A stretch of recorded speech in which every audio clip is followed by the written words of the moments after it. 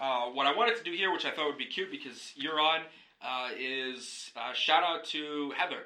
And just a little, you said you didn't want this to end, so I thought there's a few funny stories, at least she would find appropriate. And we'll wrap up, I guess, with talking about Heather. And I thought the irony here is she, obviously, Heather is a lot of the lead work. I think, you're the dad, you can, if I'm saying something that's rude, she's doing a lot of the heavy lifting with the kids. Oh, yeah. So she doesn't have time to sit down and listen to a fucking podcast about nonsense. I mean, it's essentially, if you would sit Heather down and be like, hey, do you want to talk about sports and pop culture that you're not following because you have 2 kids, or talk about something else, she would pick something else. And so just a thank you that she's even attempting this. But every time I see her, she's always a podcast or 2 behind, and then I'll release a new one, and then she's even more behind. So it's going to be a real treat, like, in a month or 2. Like, it'll probably be, like, March before she gets to this bad boy, because it's going to be released in a lot of different pieces, and it's long. So just, like, a thank you to her, and I think she would enjoy just some good stories. And also, I think it's nice to hear a thank you. She's allowed me to do this and take a lot of your time, and also for being a good friend. I spent a countless number of nights over at the Obermillers just trying to get through these last few years, and we'll talk about that more at another time. But she could easily kick me out at any time and tell me to stop coming over and keeping her husband up, but she allows that to happen, and I'm really thankful for it.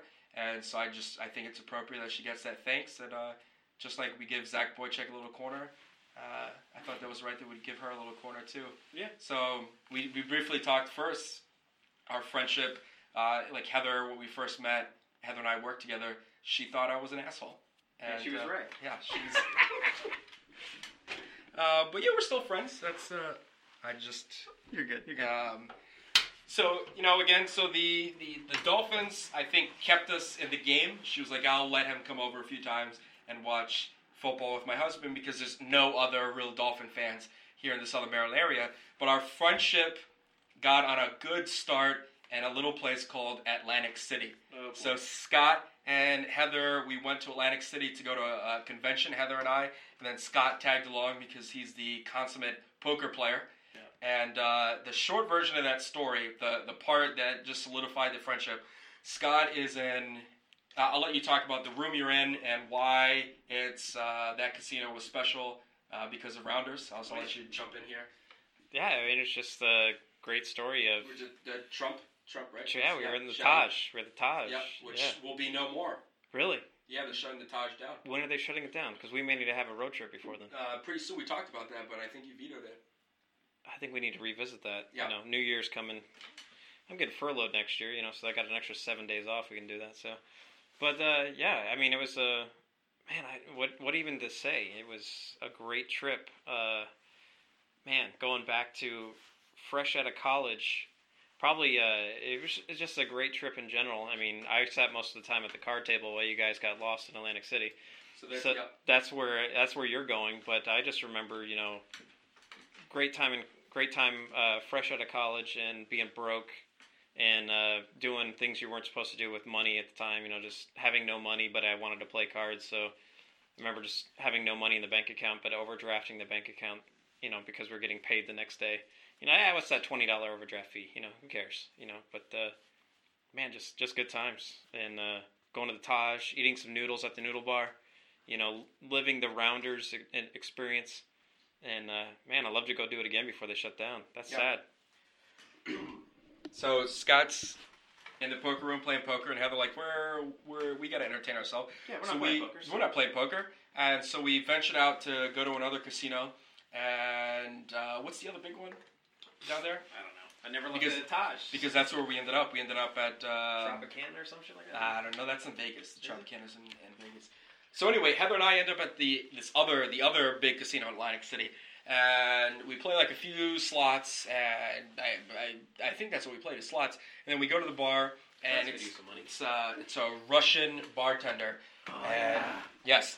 And my favorite shot, and I got to stop calling it a car bomb because that's not appropriate. And in Ireland, they don't call the shot a car bomb because it's really fucked up. And obviously, it's I'm pretty sure it's racist. It's culturally insensitive to call this shot a car bomb. Racist, but it's culturally insensitive. It's culturally insensitive. So anyway, it's my favorite shot to take, and Heather at least was a fan enough that she was like, yeah, we'll do this together. So this Russian bartender is serving us an Irish drink. So he, like, very thick Russian accent, puts down 2 full pints, fills them up with Guinness. And I'm like, hey, buddy, we've got to have some room to put the shot. And he says, you drink the shot, you drink full pint. Full pint, full shot. And then he takes, like, the largest shot glass they have available. Fills it up, so it's you drop Bailey's into... Bailey's and Jameson Irish whiskey. In a floater with Jameson, you drop it into the Guinness, and it's like a milkshake type flavor, milk, yeah. And then you slam it back. There's literally no room to put the shot, so we've got to like drink some Guinness off the top and then drop it in. And it was the drink that was the last drink, and everybody who's drank in their life, you know the one that you shouldn't have had. You would have been fine, it would have been a great night, but you have the one and it puts you over. So we have that, and then we go back to the Taj. And where we get on the boardwalk, and I'm like trying to make poetry about things. It was like ridiculous. She's laughing at me, and then we get lost. Like we don't know how to get back to the Taj, but we can see the Taj. So I'm like, hey, call Scott. He can help us get back. So Heather calls Scott, and Heather is talking to Scott, so I'm not privy to the conversation. But what Heather tells me is that this is Scott's general message that we got, and he's the one who had it, so he can say what he meant to say, is, I've never fucking left a casino. How would I know how to get back to it? Yeah. What did you end up saying on, what were you saying on the other end of that line? It was pretty simple. That was pretty close to it. It's like, I don't know where you're at. How the fuck do I know how to get back? Walk in the same straight fucking line you did to the other casino.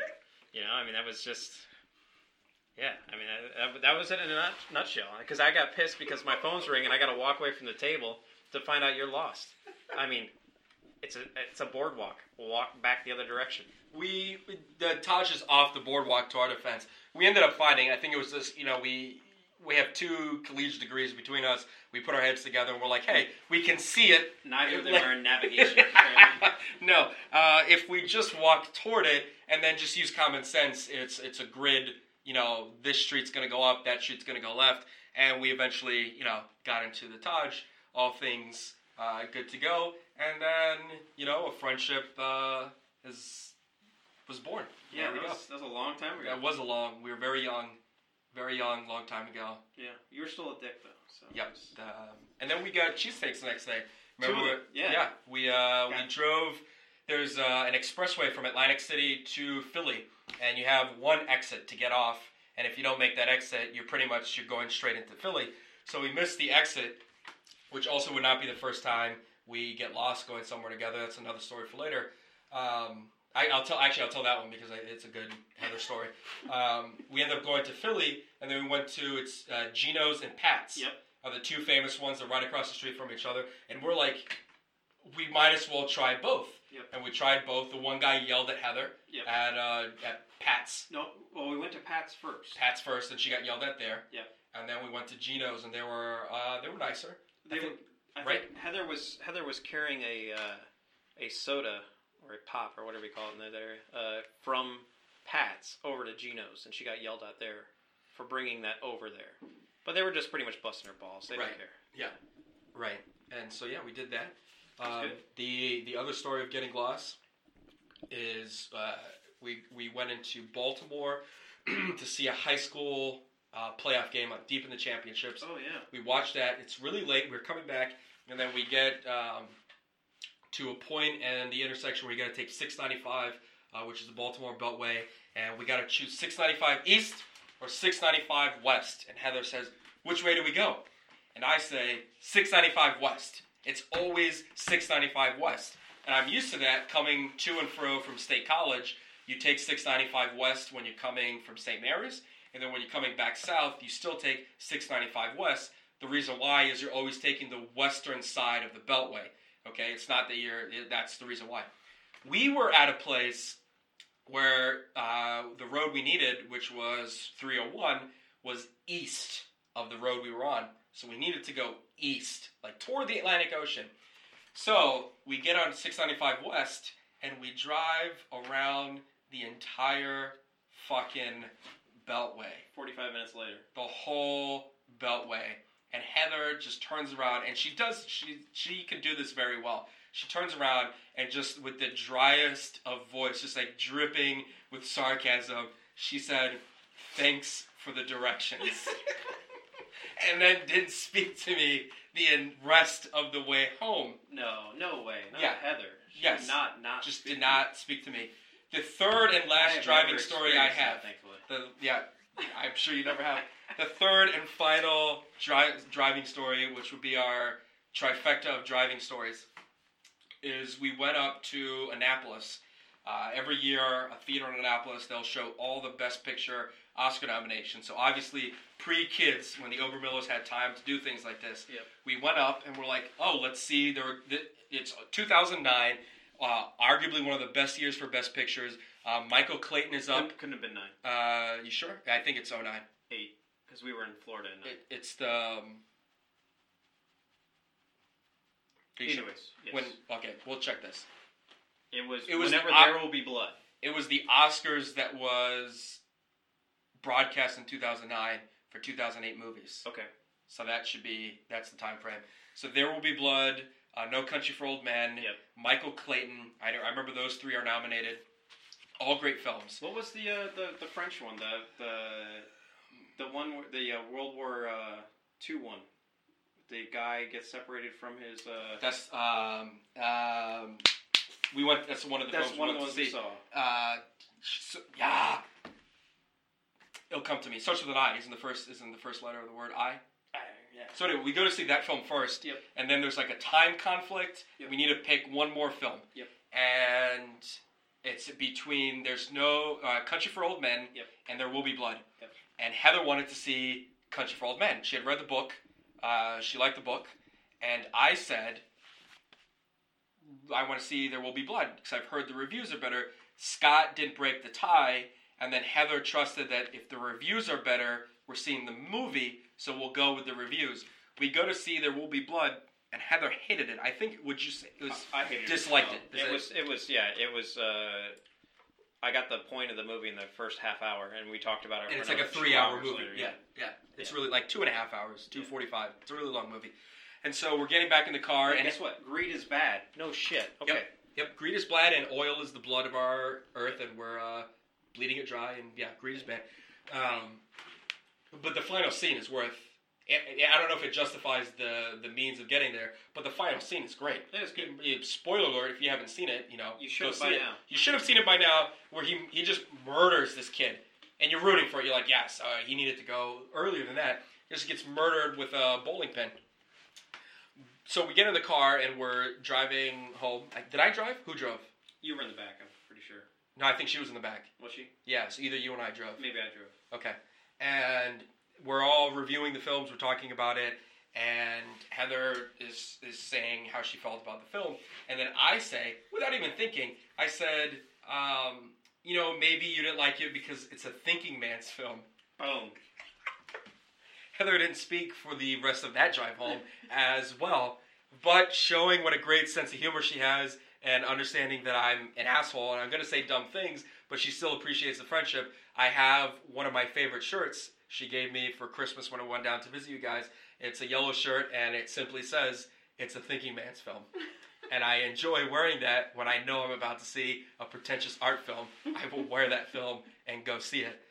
So those are my 3 Heather stories. That's anything you want to add? No, that's pretty good. That's yeah. I mean, I've got other stories, but those are definitely some that I remember. Yeah. I enjoy hearing the stories again. But yeah. So thank you, Heather. And this is another one of those late nights, and this podcast went a lot longer. So thank you for that. And remember, boys and girls, if you're lost in Atlantic City, don't call Scott. Until tomorrow, good night.